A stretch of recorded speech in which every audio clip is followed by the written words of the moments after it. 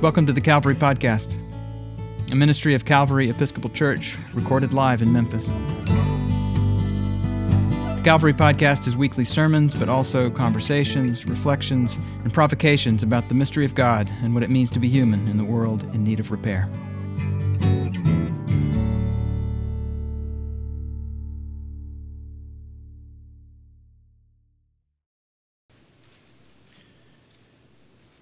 Gather up the fragments left over so that nothing may be lost. In the name of the Father, and of the Son, and of the Holy Spirit. Amen.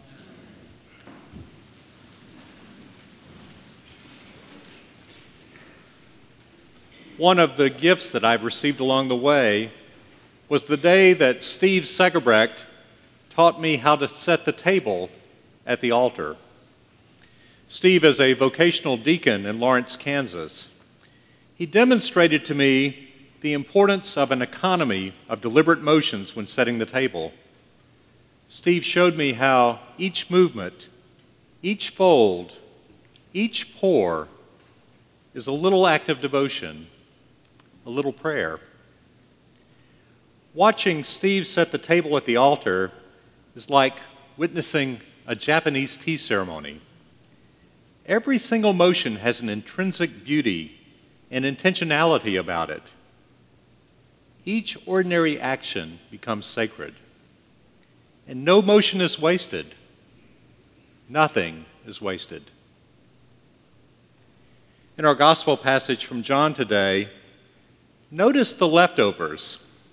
It was very important to Jesus for the disciples to gather and glean every last crumb and morsel, and they filled 12 baskets of leftovers. Jesus wanted this to be a miracle that kept on giving and kept on feeding for more than one day. Presumably, each disciple could be given a basket to feed himself and others for several or for many more days. But more than that, Jesus is teaching his disciples, the 5,000 gathered, and all of us, that in this new kingdom he is bringing about, nothing is lost. Nothing is wasted. And he is not just talking about food. He's talking about people. All our lives have significance and purpose. And just as he gave instructions to gather every last crumb, Jesus will not abandon any of us. The intentionality in each of Steve Segerbrecht's motions at the table are reflected in his life during the rest of the week. Steve is an ear, nose, and throat doctor, and he sees every interaction with a patient as an opportunity for healing, not just of the body, but of the spirit as well. While not forcing it upon anyone, Steve offers to pray with his patients. The healing power in his hands is intrinsically connected to his mind and spirit. In each motion, each touch, each conversation, each fragment of his day has the potential to be a little act of devotion. Steve came up with an exercise routine involving using weights while walking, and he invited any of the guys from the church who would like to do so to join him on Mondays, Wednesdays, and Fridays for a time of devotional prayer and exercise. Believe it or not, 10 to 15 men gathered on each of those days at 6 o'clock in the morning for an intense 30-minute walk with weights with Steve. It became a ministry of the church called Pump and Pray. It was another way for Steve to share his intentionality about connecting motion with devotion. Steve started another ministry called K2K. It stands for both Kansas to Kenya and Kenya to Kansas. He organized medical mission teams to go and serve in areas of Kenya where people may have never seen a doctor before. Over time, this ministry expanded to creating a domestic violence shelter, health clinics, libraries, and sustainable development projects. Steve always reminded everyone that K2K also stood for Kenya to Kansas. He knew that the people of Kenya had gifts they wanted to share with the people of Kansas. And he arranged for trips in which Kenyans came to Kansas to serve and to share. This led to an exchange program between the pharmacy schools of the University of Nairobi and the University of Kansas. They are currently working together on COVID vaccinations in both areas.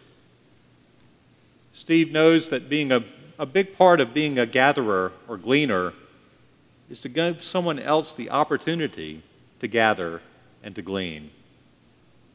That is the gift of dignity.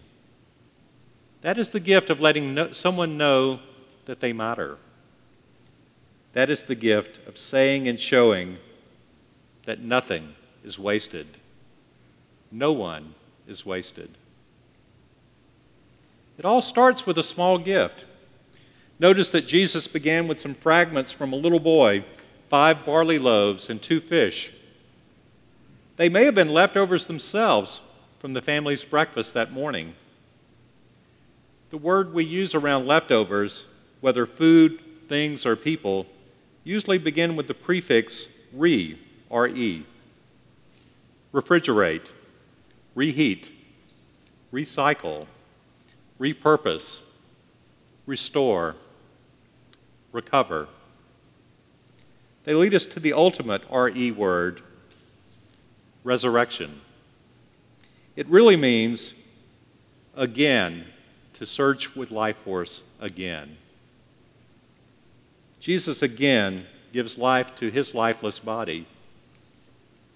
In doing so, he gathers up all the lifeless and discarded fragments within each of us and makes them into something life-giving, into something whole. Jan Richardson writes, "It is part of the miracle how Jesus, with such intention, cares for the fragments following the feast. He sees the abundance that persists, the feast that remains within the fragments. We might think the marvel of the story is that there is enough for everyone. And yet for Jesus, enough does not seem to be enough. There is more. A meal that depends on paying attention to what has been left behind, on turning toward what has been tossed aside. Call it the persistence of wonder or the stubbornness of the miraculous. How Christ casts his circle around the fragments, will not loose his hold on what is broken and in pieces. How he gathers them all up, a sign of the wholeness he can see, a foretaste of the banquet to come." As my friend Steve continued his lesson on setting the table, he shared that one of the most important duties as deacon of the table is to help gather up all the leftover bread and place it reverently in the ambry, the tabernacle built into the wall near the altar for that purpose. Again, he offered each motion of gathering and placing as a little prayer.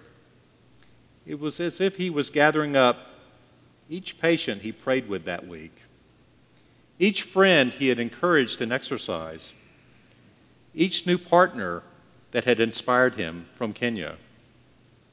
He reverently lifted each one of them up and placed them in the hands of Jesus, a place where nothing is wasted. Amen.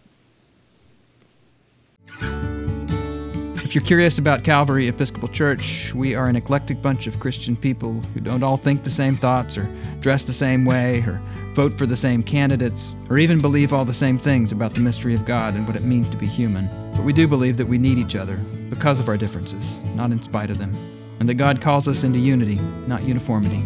Subscribe to the Calvary Podcast at calvarymemphis.org/podcast or wherever you get your podcasts. Visit Calvary in person at the corner of 2nd and Adams in the heart of downtown Memphis, Tennessee.